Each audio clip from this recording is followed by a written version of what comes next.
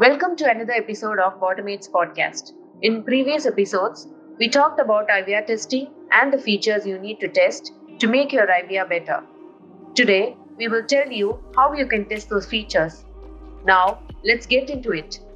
When it comes to IVR testing, there is no one-size-fits-all.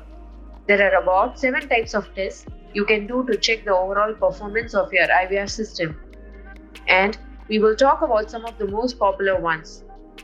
Starting off with load testing, a load test is usually done to confirm whether or not your IVR system can handle the load as it's supposed to.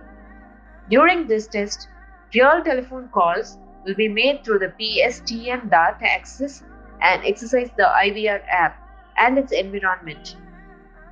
It typically starts off with a small number and then will gradually increase the call till it reaches the full load. The performance is tracked and analyzed to check for any issues. If call flow tolerances are less than expected, then some solutions might include increasing bandwidth, server capacity, or any other measure that will eliminate bottlenecks. Next up, we have a stress test, also known as peak traffic testing. Stress testing confirms IVR systems have in fact been built to endure extreme traffic levels as measured in two ways: a maximum number of concurrent calls and maximum call arrival and teardown rate. The goal of the test is to determine if the systems can handle periods of high demand well above normal levels. Another popular IVR test is feature testing. This is designed to test how well each feature is working.